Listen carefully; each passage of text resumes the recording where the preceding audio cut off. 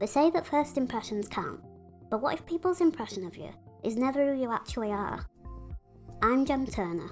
I'm a 3'1", wheelchair-using, disabled Yorkshire lass who's fascinated by people and human connection. This podcast will delve into the weird and wonderful interactions we all have every day, because I know we've all got those stories. I'll be interviewing some of my favourite people to find out their own unique experiences too, so hopefully we can all learn something together. So sit back, relax, if you can, and enjoy.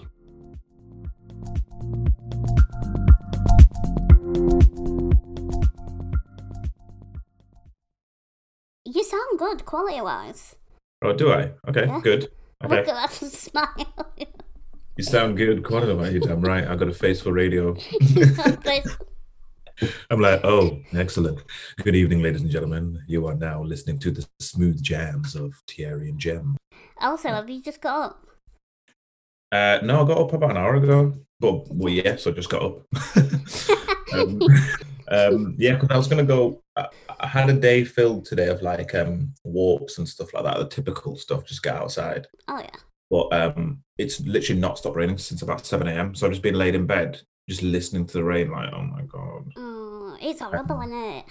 Yeah, it's just, the thing is, I think the summer lockdown was a little bit easier as well, because obviously it was like scorching. You know what I mean? You just go in the garden, you're just chilling. There's not really that much of an issue with going outside. Whereas now, the most depressive month of the year, plus you're not allowed to actually see other people. It's like compounded.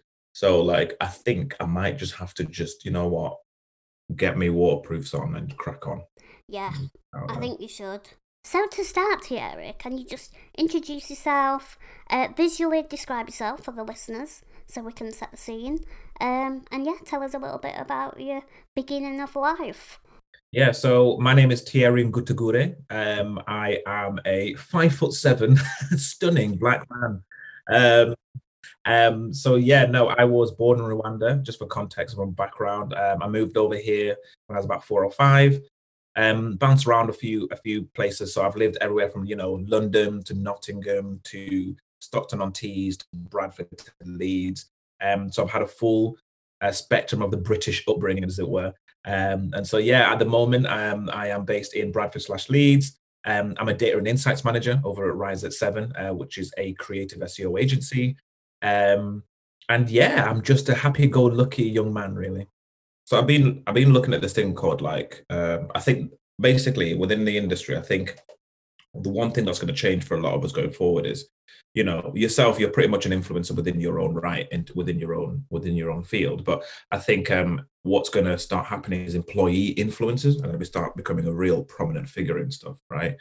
So I think that this is an opportunity, especially like during this lockdown, for people to, I say upskill themselves. I don't mean like read 40 books and do all that kind of stuff, but to sit down and figure out what your voice is going to be and what you're going to say and stuff. And then you will become bigger than the job that you do. So what I mean by that is when people are hiring, they'll no longer have to go to like recruitment, whatever. They'll know who they want, because there are people out there whose voices and attitudes and what they do in life is far larger than their actual job. And I'd like to think that is something that I'm building, where, people know me prior to actually knowing my job title.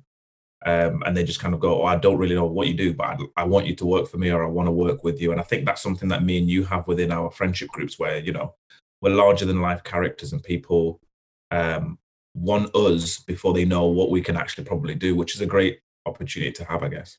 Yeah, that's right. It's like, it's almost the brand thing, isn't it?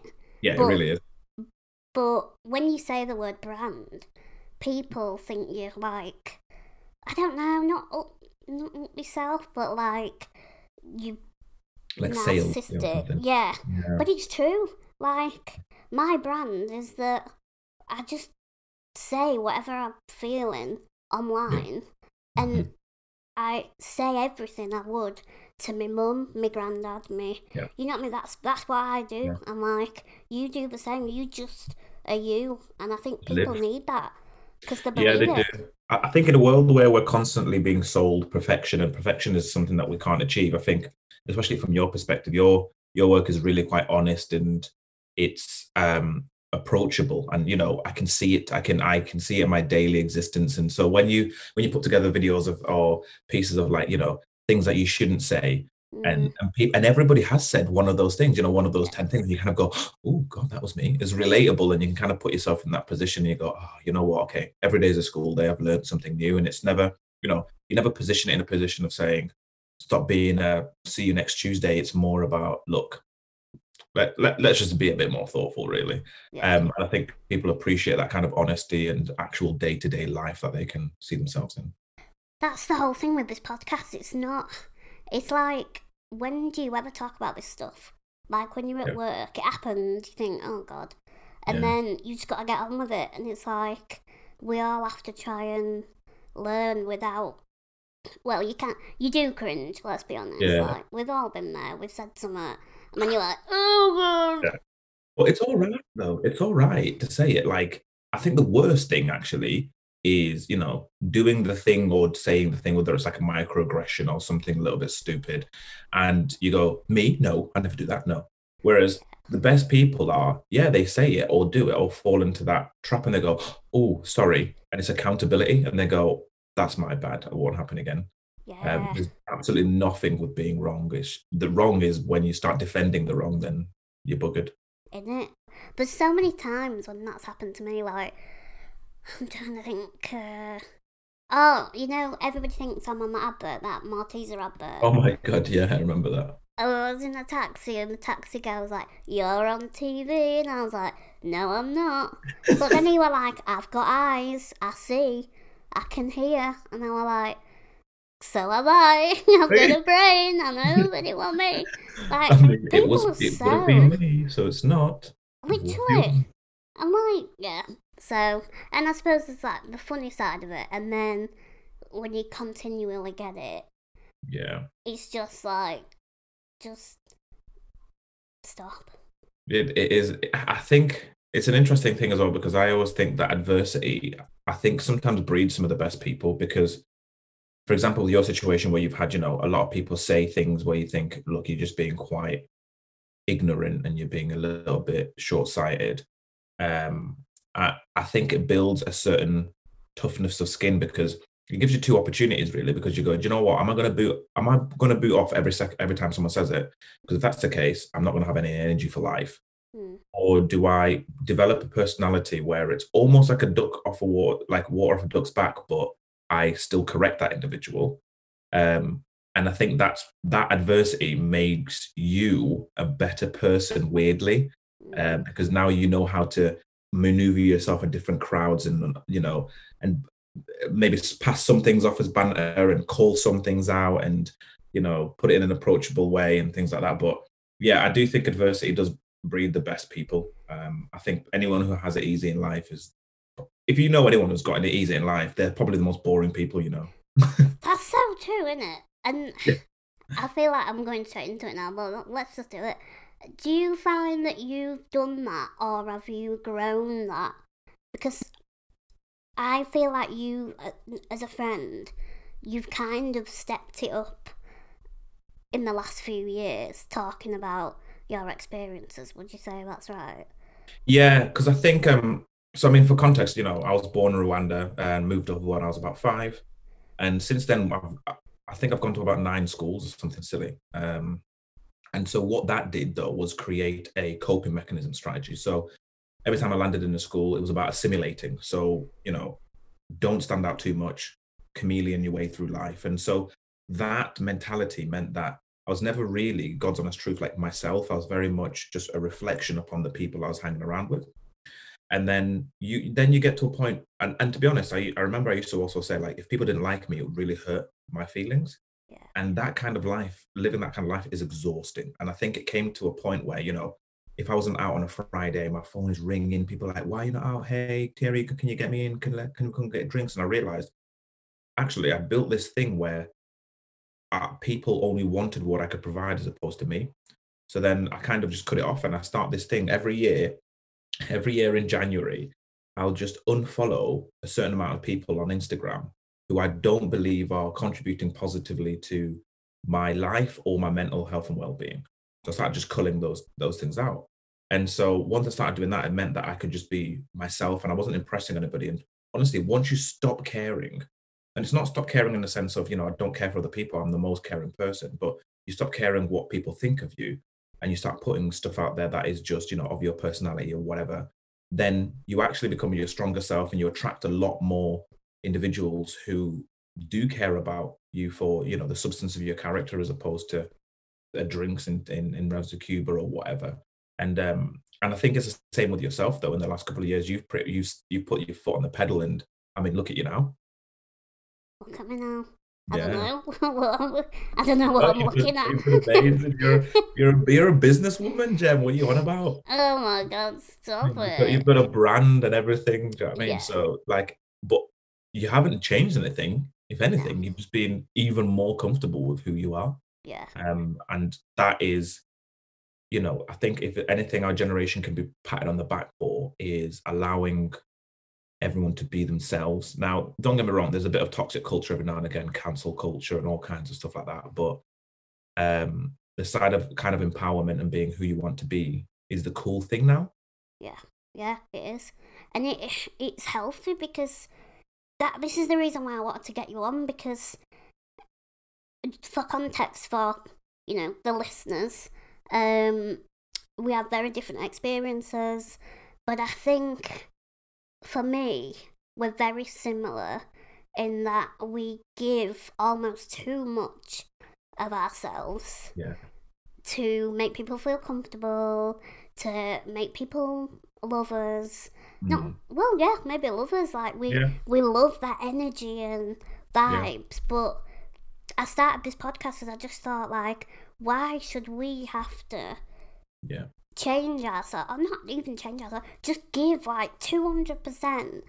And then, I mean, do you ever go home and just think, nothing now? Because I do. When I've had a night out or I do something and I've just given everything, I just think, oh my God. And I think one day I just thought, if people are really my friends, they don't want 200%.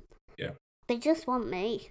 Yeah. I'm like, I think it's the burden we carry I think the reason we give so much and, we love people and we give all that is because we also know what the other side of the coin feels like. We also know what it's like to not get attention and to not be loved and not to be considered and, to not have attention given to you. And because we know what that feels like, it means that I was listening to a podcast by Stephen Bartlett, and he talks about, the things that we seek validation for when we're younger the thing that we chase when we're younger is the thing that we seek validation for as we get older. So, in our younger years, we might be chasing friends and love and things like that because it's something that we didn't actually have. And then we seek validation from it as we get older in the sense of like, oh, people love me, please, because I have given you it and that kind of stuff. And,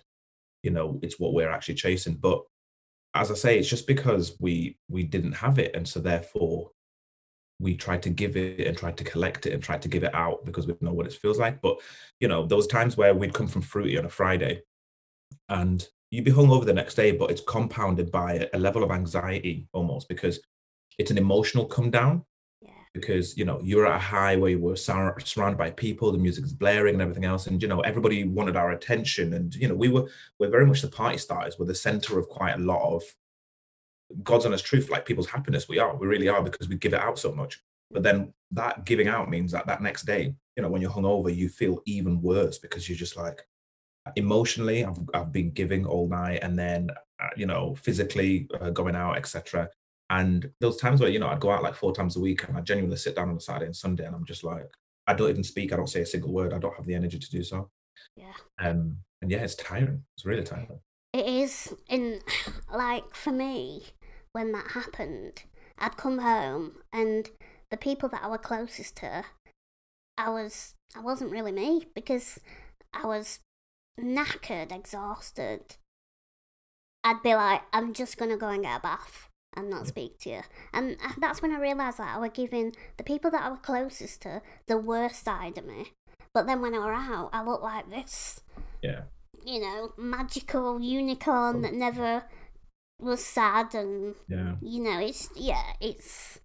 Do you think it was almost an addictive thing? The fact that you did it 4 times a week. I mean, I don't know how you did that. Yeah, it's I mean you got your little boost, didn't you? Your little hormone boost of like it's a high. You are almost like an addict to your emotions at that point. And a level of it is acceptance, like, I think our upbringings were a little bit more adverse, and a little might been a bit harder. I don't know anyone else's story, but I think on the offset from when you look at us, you kind of go, okay, cool. You guys had a bit of a different upbringing, even the way I sound, kind of thing, and where I'm from. And so we, it just felt a little bit harder to grow up, and so then we just gave more. We really did just give more, and and I think each time you lose a bit of your soul when you give something, I think, Yeah, and you don't realize, and you don't realize until you start getting a bit older and you start to cut back on stuff. Like, as you say, like, you start giving the negativity to the people who truly care, because those are the people who are there when there's no lights and there's no drinks. You know what I mean? And so then I had this conversation with Kate as well, where she was like, "Look, you're constantly on your phone messaging people. You're constantly out, but then when you're with me, you literally just fall asleep because you're shattered, yeah, or like you're a bit grumpy because you've literally got no energy left in you." yeah, And so then, it took a lot of work between me and her to kind of go, right. Honestly, it's like an addiction. Like, I had to leave my phone in another room and stuff like that, or leave it off. And even when I did, I'd get like literally itchy feet, or like it would be in my pocket, and you get that phantom vibrate on your and your leg. You're like, did it vibrate? And I'm like, I'm just gonna go to the toilet to check my phone, literally, to see if anyone's messaged me, because it's a Friday and I know people will message. Like, it was ridiculous. And then flip reverse to where we are now, where we've gone through that together, and my my phone and things like that, and how I see social media is more so of a tool now, as opposed to an IV drip that I plug in to kind of get my hit. yeah, So yeah, it's very much more of a tool now, and it's very much more of a you have to understand that virtual life isn't real life. It really, really isn't. And the people that you do put that energy into seeing. So, Jem, you call me and ask me for anything, and I'll be like, no matter what time of the day it is, I'm like, cool, let's roll, let's do it, yeah, because I know you do the exact same for me. yeah, And so then that's how I start measuring things nowadays. And if I don't believe that the other person's going to give me the same percentage, then it's not their fault. But I won't. I'll react to my own time when I'm free and I have the capacity to do so, as opposed to spreading myself too thin. yeah.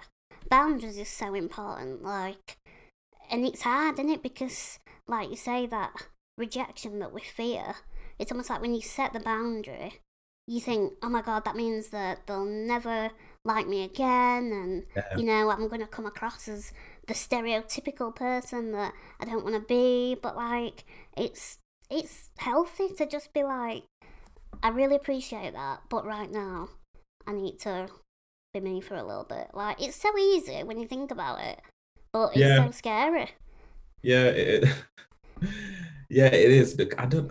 God's honest truth, I don't even like. I don't even know why we didn't do it at the time. When you look back, you think, why did you let yourself get so low and use so much up when you could have just said that? It does sound really, really easy, but I think it compounds itself like a self fulfilling prophecy, in the sense of, you do it once, you feel a little serotonin hit. You do it twice, and you think, you know what? People are reacting to this. Let me keep doing it, and then it escalates. Do you know what I mean? It escalates, and it just gets out of hand. And yeah, it was not a healthy lifestyle I was living whatsoever. No.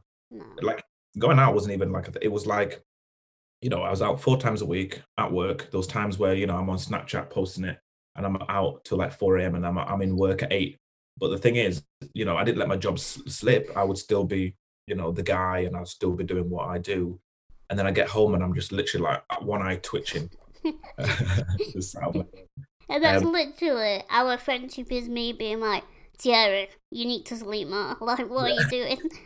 You're like, mate, I only need 4 hours. I'm like, how? How do you do it? well, I only needed 4 hours because that's how far I'd push my body.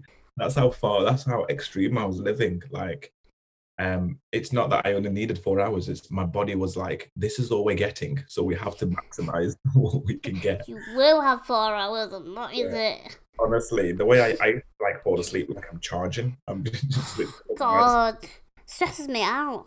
yeah.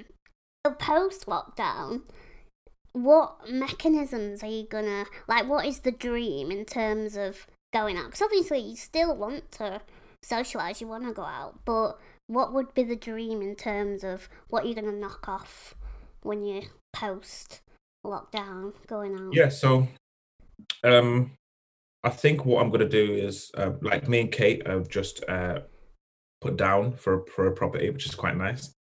Nice. So yeah, a little bit of the first ladder of our kind of investment portfolio type stuff, which is quite cool. So we've got a cool project that we're kind of building, which is dead nice. So what I intend on doing, is having, I think as you grow up, you want to be, like, you don't want to be around crowded places as much. Like, you value having the ability to hear what the other person is saying as opposed to like, you're right, screaming in people's ears on a night out. And so post lockdown, I think, uh, COVID permitting, I'd love to have a lot more people around my place or being around their home, and we actually have more kind of drinks at someone's house, and that for me shows a lot more energy being reciprocated within a relationship. If somebody has the ability to come to my house and I can come to yours, it's a larger sign of respect, I think.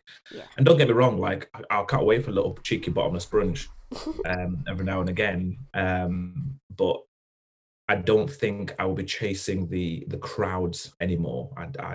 It's just not for me anymore. I used to think it was cool to have, to know everybody and have and be in amongst as many people as humanly possible. But there's a psychological theory that says you can only sustain 150 meaningful relationship at any given time in your life, right? It might Really? sound a lot. That sound like a lot, but you have to consider, any partners, your family members, any person that you physically sustain a relationship with. 150 is your maximum that your kind of life and brain and everything can take. And it's reflected in businesses as well. Once businesses get past 150, people stop knowing who is actually in the business, things like that. It's a real kind of psychological principle. And so I personally had well in excess of that. It's ridiculous. It's stupid. So then it's bringing that down now. Like honestly, 20, I'm chuffed. Yeah, I'll take me 20 banked. Same, Yeah. like that overwhelms me. And I think, looking back at our nights out, just to set the scene for everyone, when we went out, you would always be in the middle and literally crowds would congregate around you. And like, you are almost celebrity. No. Like, you have got that presence about you. So, no wonder, like, you almost craved it because people just love you. But I think they loved the extreme version of me. This is the Yeah, thing. So I'm very much a showman in the sense of, you know, put me on a stage, God's honest truth, like put me on a stage, no script, and give me a mic, and I'll come up with something. yeah. I'm very much that kind of person. So every night out was a show. It was, I was on the Beyonce tour every night out. I mean, and so it wasn't a false version of me, but it was a hyper realistic one in the sense of it was the addict Thierry who's, keen to be center of attention and this and is extremely narcissistic and craved people's validation as opposed to his own quality of his character. I was very poor with money. I spent like I'd get into debt to go on a night out, no problem. I didn't care as long as I got that hit. Yeah. And so it was ridiculous. It was absolutely ridiculous. And so, as I say, like me and Kate have kind of been working on this and we've re-engineered because I still have this energy and I still have this go-getting mentality, do you know what I mean? But Yeah. it's now pointing that in a more productive manner. And so we've pointed it into a couple of projects that we're working on together. So this kind of property side of stuff, as well as my own new job at Rise at Seven, and funneling that then into my career and putting that energy on it. If you want a stage, put it on a stage that's going to be productive and help you to learn and help others to learn, Yeah. as opposed to kind of just downing tequilas every second. God, I'm knackered just thinking about it. We were prolific, man. Like there wasn't a day anyone could call me that I wasn't out. Yeah. Even if I was out, there's been times where I've been in bed and I hear the buzzer go on my flat, and people have like got a taxi on the way to Leeds and have passed by my flat and buzzed it, and I'll get up and get dressed and go. There's times where like I've been in and I don't like my own company. So I literally sit there and drink and will wait for my phone to buzz. First person to buzz, boom, right, we're off on a night out, we've got something. And Bloody hell. yeah, it was insane. It was absolutely Yeah. insane. But to the outside world, Thierry's the guy. Yeah. And I think that's what's scary. Like, Yeah. that turns it into something else. And the self-awareness that we've got, that we've realised that this is not sustainable. I'm so glad that we're on that journey, because it's self-destruct mode, isn't it? Yeah, I do think 2020 probably saved my life, in God's honest opinion. I just think that in a sense of 2020 said, sit down. Yeah. 2020 went, just stop. Yeah. Because there was a time last year when I started, like when I just started at Rise at 7, I live in Bradford, and I would be up at 5 a.m. on the train for 6 a.m., in work for 8, work till 5:30, come back, might even go for drinks afterwards. Yeah. And so then might not get home till about 11, do work, repeat. Oh. Right. So that was just insane. Now, don't get me wrong, that the work element, I didn't mind, because I believe I was building something. Yeah. So then I didn't mind that. But it's the fact that I still needed to add on going for drinks and going and seeking that validation from people that was ridiculous. It's just not sustainable whatsoever. And yeah, 2020 just basically said, sit down for a hot second, right? Just sit. And anybody that you want to contact or you want to speak to or reaches out to you now, realistically, when 2020 finishes, those are the people you need to leave 2020 with. Yeah. You know what I mean? Because when all the clubs and everything is all said and done and everything is closed, just pay attention to who is messaging you. Yeah. And, who is checking up on you. And it's taught me a lot in terms of the people that I've actually, made conversations with. And don't get me wrong, there's probably someone on the other side who's saying, Thierry hasn't contacted me. That's absolutely fine. It just means that our relationship wasn't at that level, and that's cool. We had a good time. Don't worry about it. You know what I mean? There's no ill thought in that way. It's just that now we need to condense our lives and focus a little bit on ourselves. Be selfish. Yeah. I wanted to tackle, because I feel like you do so much. Like, you've always, like, I remember when I met you, you were doing a degree, you were planning a master's, maybe. Yeah. You were working, you were doing ridiculous amounts. Do you think that's because you felt like you had to for your career? So I get this question quite a lot when I'm doing stuff with younger people, in the sense of, do I need to go to university and things like that. Now, everyone had their own experience, but for me, I would have paid double the amount of money and gone for double the amount of time for the experience and not the academic rigor, right? Yeah.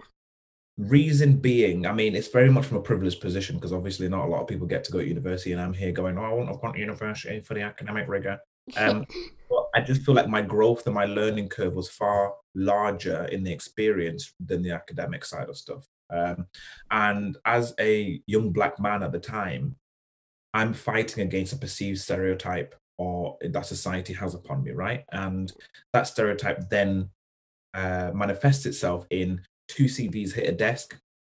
The candidates are very much the same, and in some portions of society, the non-Black candidate would get the job or get that opportunity over myself. So the reason I did a degree and a master's and things like that was to shake any doubt that when my CV hits the table, I am overqualified for a position, which is a really negative space to be thinking about that in terms of your education. But it's the reality of the life that I've grown up in as a young Black man, and so I have to almost be overqualified, in my opinion, to be looked at. Now, what I didn't see coming is, which we were talking about earlier, is your personality over your CV nowadays, where the rise of employee influencers and those who have built a brand and have something to say of substance that supersedes your experience and what you've gone to university for.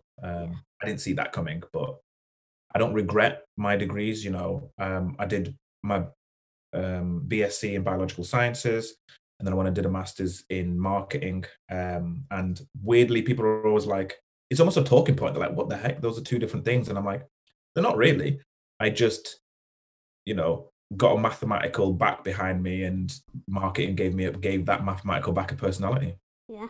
And it kind of works hand in hand. And do you feel like how did you get to that point where you thought, right, I need to work a bit harder?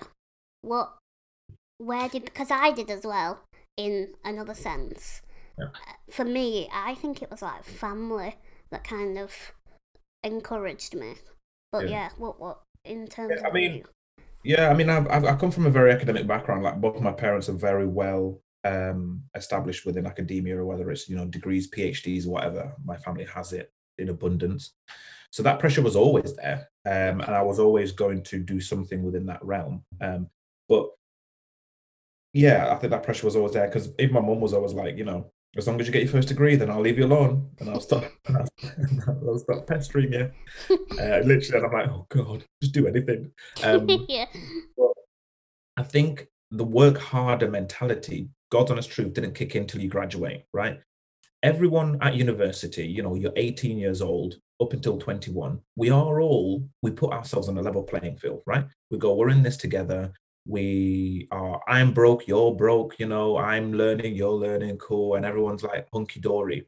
And you don't really understand it until you graduate and people leave, right? Because what that does is we went to quite a middle class university when you think about it. There's a lot of well to do individuals at Leeds Uni. It breeds that kind of, that it attracts that kind of people, right?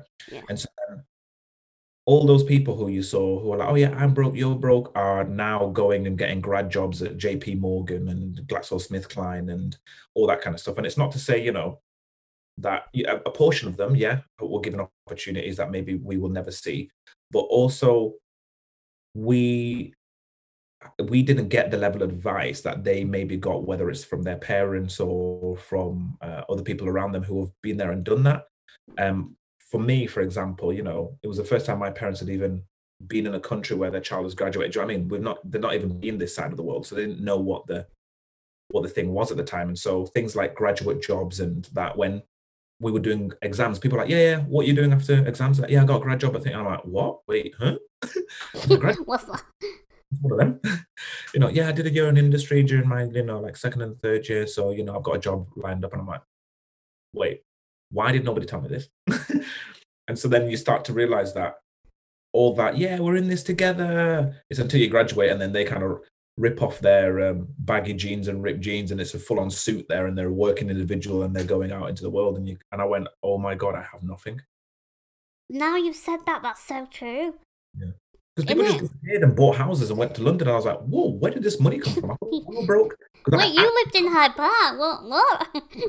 Yeah, I was like, I actually am broke, and I'm like, you were pretending. But it's a switching gear of life. Like, it happens a couple of times in our lives. Like, it happened at 21 when people left. It happens at 25 when you realize, people start getting married now, and you're like, whoa. And then it'll happen again at like this age now, or like 20, 28, 29, 30, where another gear gets switched, where maybe people start buying a house or a second house or having kids and things like that, and you go, and things start to happen. But yeah, that was the first gear change. I thought, whoa, I'm getting left behind. But even that left behind mentality, left behind in what? And what does that even mean? Like, yeah, because technically, I feel like I'm a well-achieved individual. So then why do I not feel left behind now when they had gone ahead of me? So I mean, if anything, I'm just more content in where I am, as opposed to in their idea of success. And like what they're achieving, that feeling could be the same as our energy situation, where they might have this amazing grad job, but are they enjoying it? Is it good? Are they being treated right? Like, we just see the grass being greener and we're like, oh, so I need to get there as well. Yeah, I think we're all bad at it, in the sense of, Instagram's a highlight reel, but it's where we also go to catch up and see what someone's done with their life. Do you know what I mean? Or where they're up to.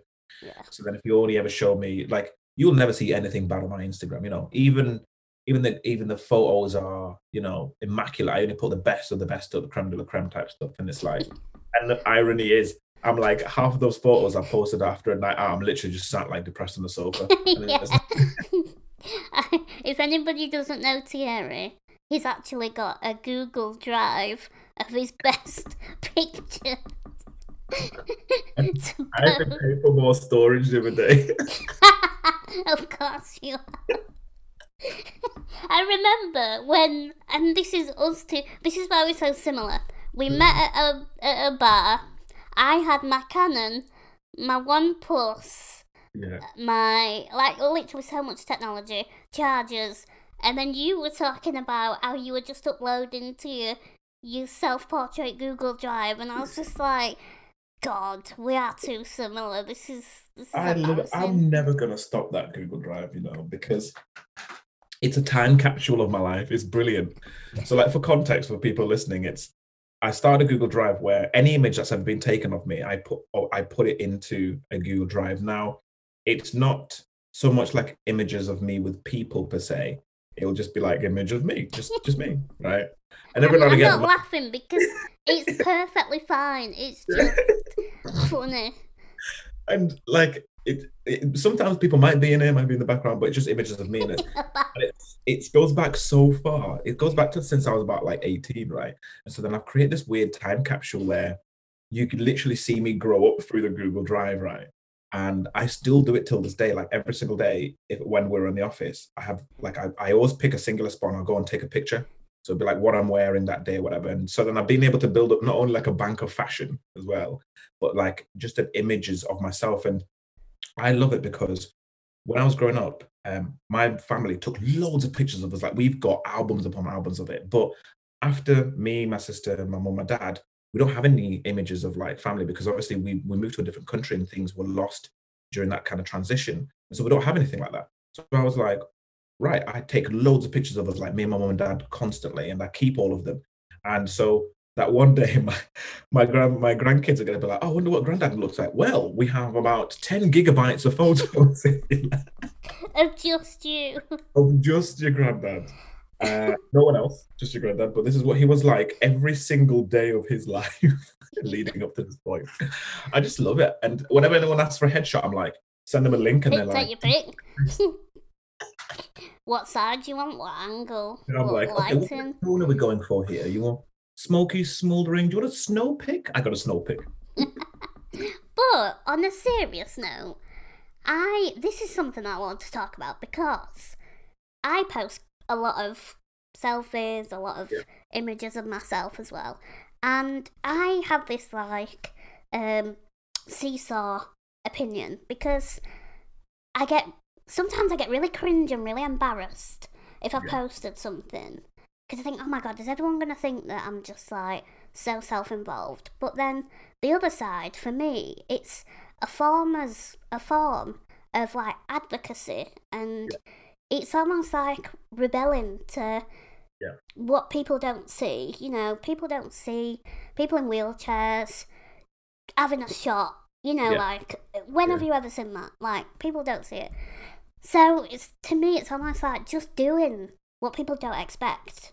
From your perspective, society has always put people like yourself in a position of saying you're not good enough, or you are the other, or putting you in another box and saying, we're here and you're there. And so a lot of the stuff that you're posting, the reason I love it and I make sure that I like absolutely everything that you post is because you are normalizing something that is, I say normalizing, it's normal for you. It's normalizing it for us idiots who don't believe that that is the case. Or, it's showing people that it's also a learning part of it as well. Because when you post, you will put things like, it's a selfie, but it'll be a caption that says, you know what, it's okay to ask me about X, Y, and Z, or approach me in this way or whatever. So it's almost a resource for a lot of us able-bodied individuals types thing, right?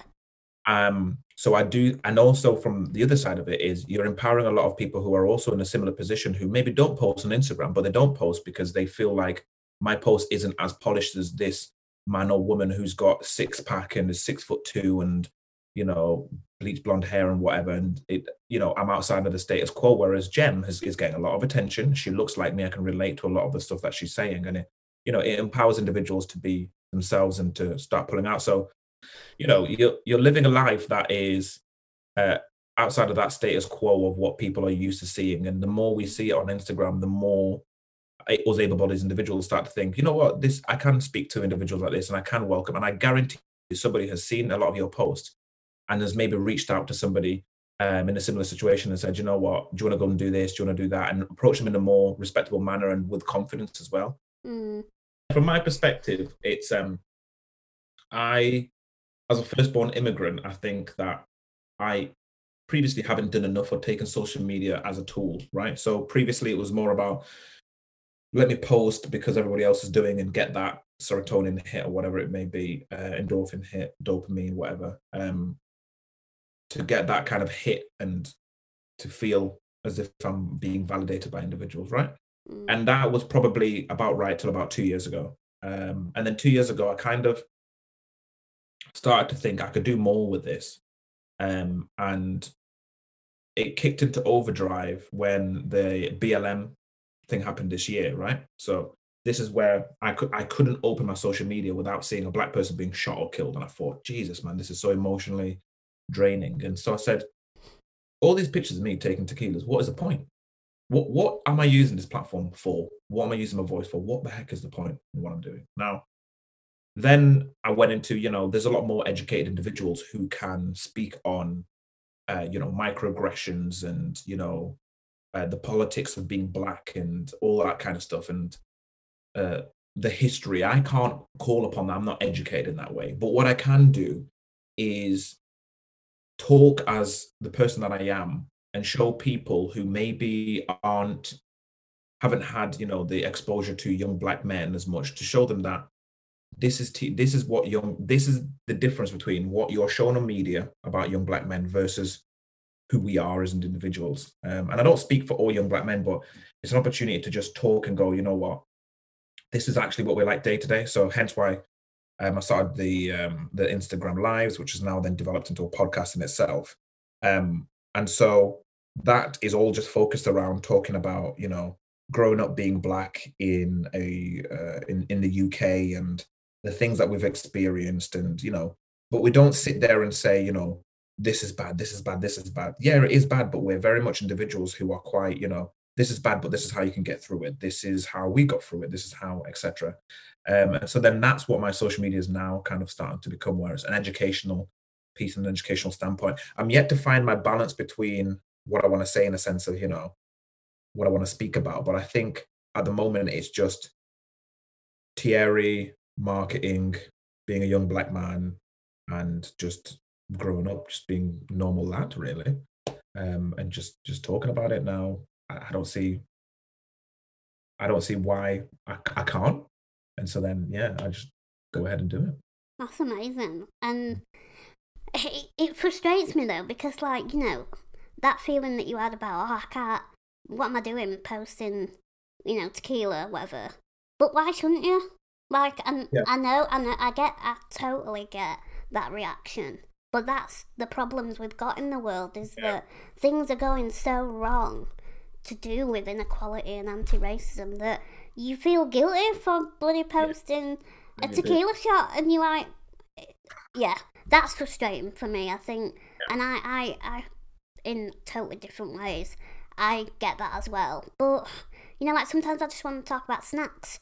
I don't want to talk about like, what someone said to me on bus the other day. So it's getting that balance, isn't it, of not becoming this advocate so much that you constantly thinking about what you're saying. Am I educating people? Yeah, I know what you mean. It does become pressure because it gets to a point where you're like, because I did start looking at my posts, like if I'm not going to post, if I can't post anything of substance, and then I won't post for like 2 months because I'm like, I have nothing of substance to say. So then, yeah, no, you are completely right, and that is where I think I'm starting to differentiate it now, where I've kind of sat down and said, what do I want to be across certain social media point? Like, what do I want to say? So, for example, Twitter, I'll talk more about work because that's where I have a larger work community, as well as then Instagram is like my life, as it was, like what's going on in my life, things that I think that are cool and what I'm up to. And then LinkedIn, weirdly, is a mashup of the two, because LinkedIn is almost where your friends meet professionally with your actual professional life. So then there I post things about, life and work, and I try to build a human personality, because I feel like LinkedIn is a bit of a robot at the moment. The way people talk, like it's all wins and like, oh my God, we have got this and da, da, da. And so then on there I go, yeah, you know what, we did sit, but we also, it took us, I had to chop off my left arm to get here. Yeah, Like, it was hard, kind of thing. Uh, yeah, I yeah, agree so with those that. different personalities, I just split them across there. But yeah, I will definitely be being. I just need to stop caring really and thinking and overthinking about certain stuff and just do it. If it don't work, it don't work. Like, what is the worst that could happen? Look, imagine anyone who's regretting what they're posting on like MySpace now. Where is that? Or Bebo, even though In Bebo, it. Bebo, whatever, that's coming back. I did want to touch on work before we Yes. end because so you've joined Rise at Seven, Yeah. which has just completely erupted Yeah. within the space of a year, is it? Yeah, just over, yeah. And the digital media, the marketing, the PR, to me, it's such a white Yeah. privilege, Yeah. non-disabled, Yeah. straight, everything that's not diverse world. And when, I like to gloat that I was the person Yes, you were. that introduced you to Carrie Rose. Yeah, you basically set my career path. Basically, I'm part of it. No, I'm joking. I'm not.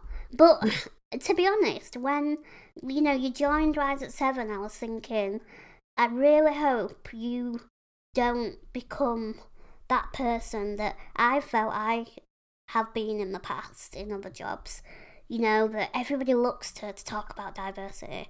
So what's been your Yeah. experience like? So, I mean, for context of the listeners, so like Rise at Seven is a creative SEO agency, started by Carrie and Ken Wright in like June of 2019. I was like the sixth or seventh person to join, which is insane because, we went into the first lockdown in March with about 12 people, and now we sit on about 60. So the growth has been like actually insane. And at previous agencies that I've kind of worked with, the brands that we kind of work with at Rise, we work with like Game, PlayStation, Pretty Little Thing, Misguided, Kath Kiston, Go Compare, You Switch. Like, we work with some of the biggest brands, and it's super exciting in terms of the work that we do. Now, in the previous agencies I've like worked with and previous places I work with, it is very much the mantra that especially women and women of color use in their industry is like stale, pale, and male. So it really, really is that kind of industry, and a lot of the times I think that people like me and you are very much, people who take that upon their shoulders to muck in, and if we see an issue, it's to try and help with that, right? And we've always been that kind of person. We always kind of will be, and it seems a bit weird to put the problem on our shoulders, but in the places that I've kind of previously worked, it's very much been people hire people that look like them, and the people at the top, if they are, of one type of race or one type of way or one type of thinking, will inevitably then hire people who think like them, and it kind of perpetuates the problem. So when I got the opportunity to join Rise, and as I said, like sixth or seventh employee, when I had the catch up coffee with Carrie and Kenwright, I said, "Look, I really want us to take this seriously. I want diversity to be a thing because I don't think our industry does it well, and I want it to be something that is in my job spec." And so Carrie and Kenwright kind of went, "Yeah, we totally agree." And Carrie being our female CEO in its sense as well, it's something that she takes really to heart.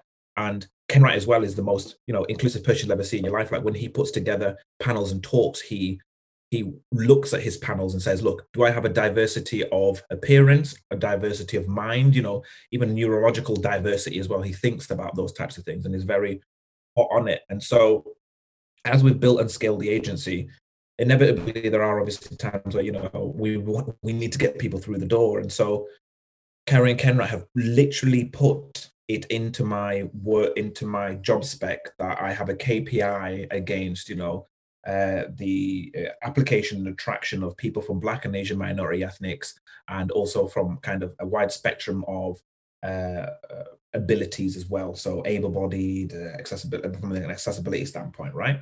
So what that means is that when we are recruiting for people, yes, we put it on Twitter and LinkedIn, but we also engage with people like B Digital who specify in the recruitment of Black talent, right? To make sure that we're in with that. And then we have Armani as well. She's a kind of woman of color within our industry, within Rise at Seven, and her passion is increasing the attention, the attraction, retention of women of color within her industry as well. So we get involved in things like uh, Women in Tech SEO, which is an initiative to highlight and to push forward women within our tech industry, as it's predominantly, as we say, pale, stale, and male. And so but then her focus is within women of color. And so we've the difference between Rise at Seven and where I've been previously is that we've been empowered as employees to do what we can to increase our diversity and our diverse footprint, and it's backed by the owners of the company. Do you know what I mean? So they are bought in from day one. And I think that's what makes it different. And so, yeah, as I kind of move forward and I start doing that kind of stuff, like people are like, oh, you do so many podcasts and you do so many this and you do so many that. And it's like, well, the more I can get my brown face in front of as many people within my industry as possible, there'll be another brown face who looks and goes, oh my God, I didn't know brown faces could succeed there. And, they might think of it as an option, because when I went to university and stuff, it was never a thing that we talked about. It was never an option that was given to us. If you weren't a rapper or a football player or whatever, it just wasn't a career path that you were given. And so, yeah, we've very much started pushing that kind of thought within our industry and making sure it's something that is highlighted, and we're not afraid to say it. And also, if we find that we are disproportionately one way in our company, we don't hold our backs up against it. We don't go, oh well, we are doing all this. Yeah, that's fine. It's something we'll work on. Do you know what I mean? It's okay. It's all right, as long as it's something that we're working on and we're trying to get better, and that very much is the case. And so, yeah, over the next couple of months, we will be running quite a lot of initiatives, especially from an access perspective. That our work experience program is incredible. So then my focus will be to bring more Black and Asian minority ethnics through the work placement program, and interns and things like that, and actively pull, attract and retain. But yeah, I don't mind it being on my shoulders. Absolutely not, because it still sits on Carrie and Ken Wright's shoulders as well. But unfortunately, Ken Wright can't go to Black men and say, "Hey, do you want to come join the company?" The Black guys will be like, "Who are you?" So then he empowers me and gives me the budget and the access to go ahead and do that on behalf of his company, which is really, really exciting. Yeah, that's amazing. And not amazing as in, we're giving credit to white people, but just amazing that you feel like you're doing something, because so many things we get invited to, and everyone's like, it's a really good opportunity, and then it's just taking your energy, and what have we got out of it? So, to anybody listening who feels like, they need to do something, would you say that's the key, is to step aside almost? Yeah, so like, it depends at what level, because I do believe that not all, as I say, like, not all young Black men like myself maybe want to take that burden on their shoulders, and that's absolutely fine. It shouldn't be your problem to solve sometimes. Do you know what I mean? So don't ever feel, oh, I'm not doing it, no one else will do it, then whatever else. Then it's more of a systemic problem in your workplace if you feel like no one else is going to do it. Yeah. I do believe that we should be bringing this stuff up in interviews. So when you go for an interview and they say, "Have you got any questions for us?" Then you say, what's your policy on diversity and accessibility and that kind of stuff, and what are you doing? And call them up on that. And most of the time they'll be caught, on the back foot and be like, it is a focus of ours. And be like, "All right, cool. So what kind of policies have you got in place?" Boom, you've got them by there. And so it changes the narrative, because I think when we are interviewing, we're trying to impress them, but you have to remember that you're going to make these people money and you're going to be with them for years, so they have to impress you too. So put your foot down and ask those types of questions. And if it's in a company that you already are in and you're kind of fatigued by chasing those types of stuff, then try and engage people outside of your industry. Maybe try to get involved in other specific groups that can kind of attract that talent. So whether it's women of color, whether it's women within tech SEO, whether it's Black men in tech, or whatever that may be, try and engage with those groups as well, because you might find an opportunity there in a company that maybe respects that a little bit more, or in a sense, they might see you thriving in your industry and be like, "Oh, what is it like to work at yours?" Or "Can I join?" Or whatever else that may be, and do it that way. Yeah, there's loads of avenues, and it's hard. It's not meant to be easy because the way society has unraveled itself. It's a difficult one. So don't feel like you have to do it if you feel fatigued. But I think you should make sure that it is something on your radar when you do join another job for sure. Yeah, definitely. And that's the whole point of this podcast, really, is that it's not you, it's society. People have first impressions of you, and it's not your responsibility to change that perception. I mean, you can do if you want to. Yeah, it's a lot because you don't, like, I think as well, like, we grow up in a society where people are like, yeah, you have to take action, you have to do it, no one else is going to get it for you, you have to. Do you know what? If you can't be bothered, just don't. Because there's different types of activism as well, we have to remember. So there are, from my perspective, from a Black perspective, like, there are Black people who are willing to be militant about it and go on marches and camp out and things like that. Then there are Black people who are have that way of education that they can deal with it with litigation and setting laws and doing all that kind of stuff. And then there's me. All I do is I go on Instagram or I go on my podcast and talk about what it's like to be a young Black man. Does any of those efforts, is it greater than anyone else's? No, because we're all pushing for a little bit of a better tomorrow in our own corners, and that is absolutely fine. So don't ever think that you have to do it all. It's too much for one person to have on their shoulders. Yeah. Oh, what a beautiful way, I think, to wrap that up, Thierry. Thank you so much. I hope you feel not too after that. No, I love it. It's a lot of energy. It's a lot of energy because being honest sometimes is it's offloading, it's removing that weight off your own shoulders as well, and being like, oh my God, I've been wanting to say this for so long. Yeah. So it is quite empowering and it gives me energy as well. So thank you so much for having me on, Jen. Thank you so much. And there we have it. Thank you so much, Thierry, for joining me on my first ever episode of First Impressions. Don't you just love him, everyone? Isn't he great? Yeah, I'm so grateful to have him as a friend, and I can't wait for you to listen to the next episode. See you then.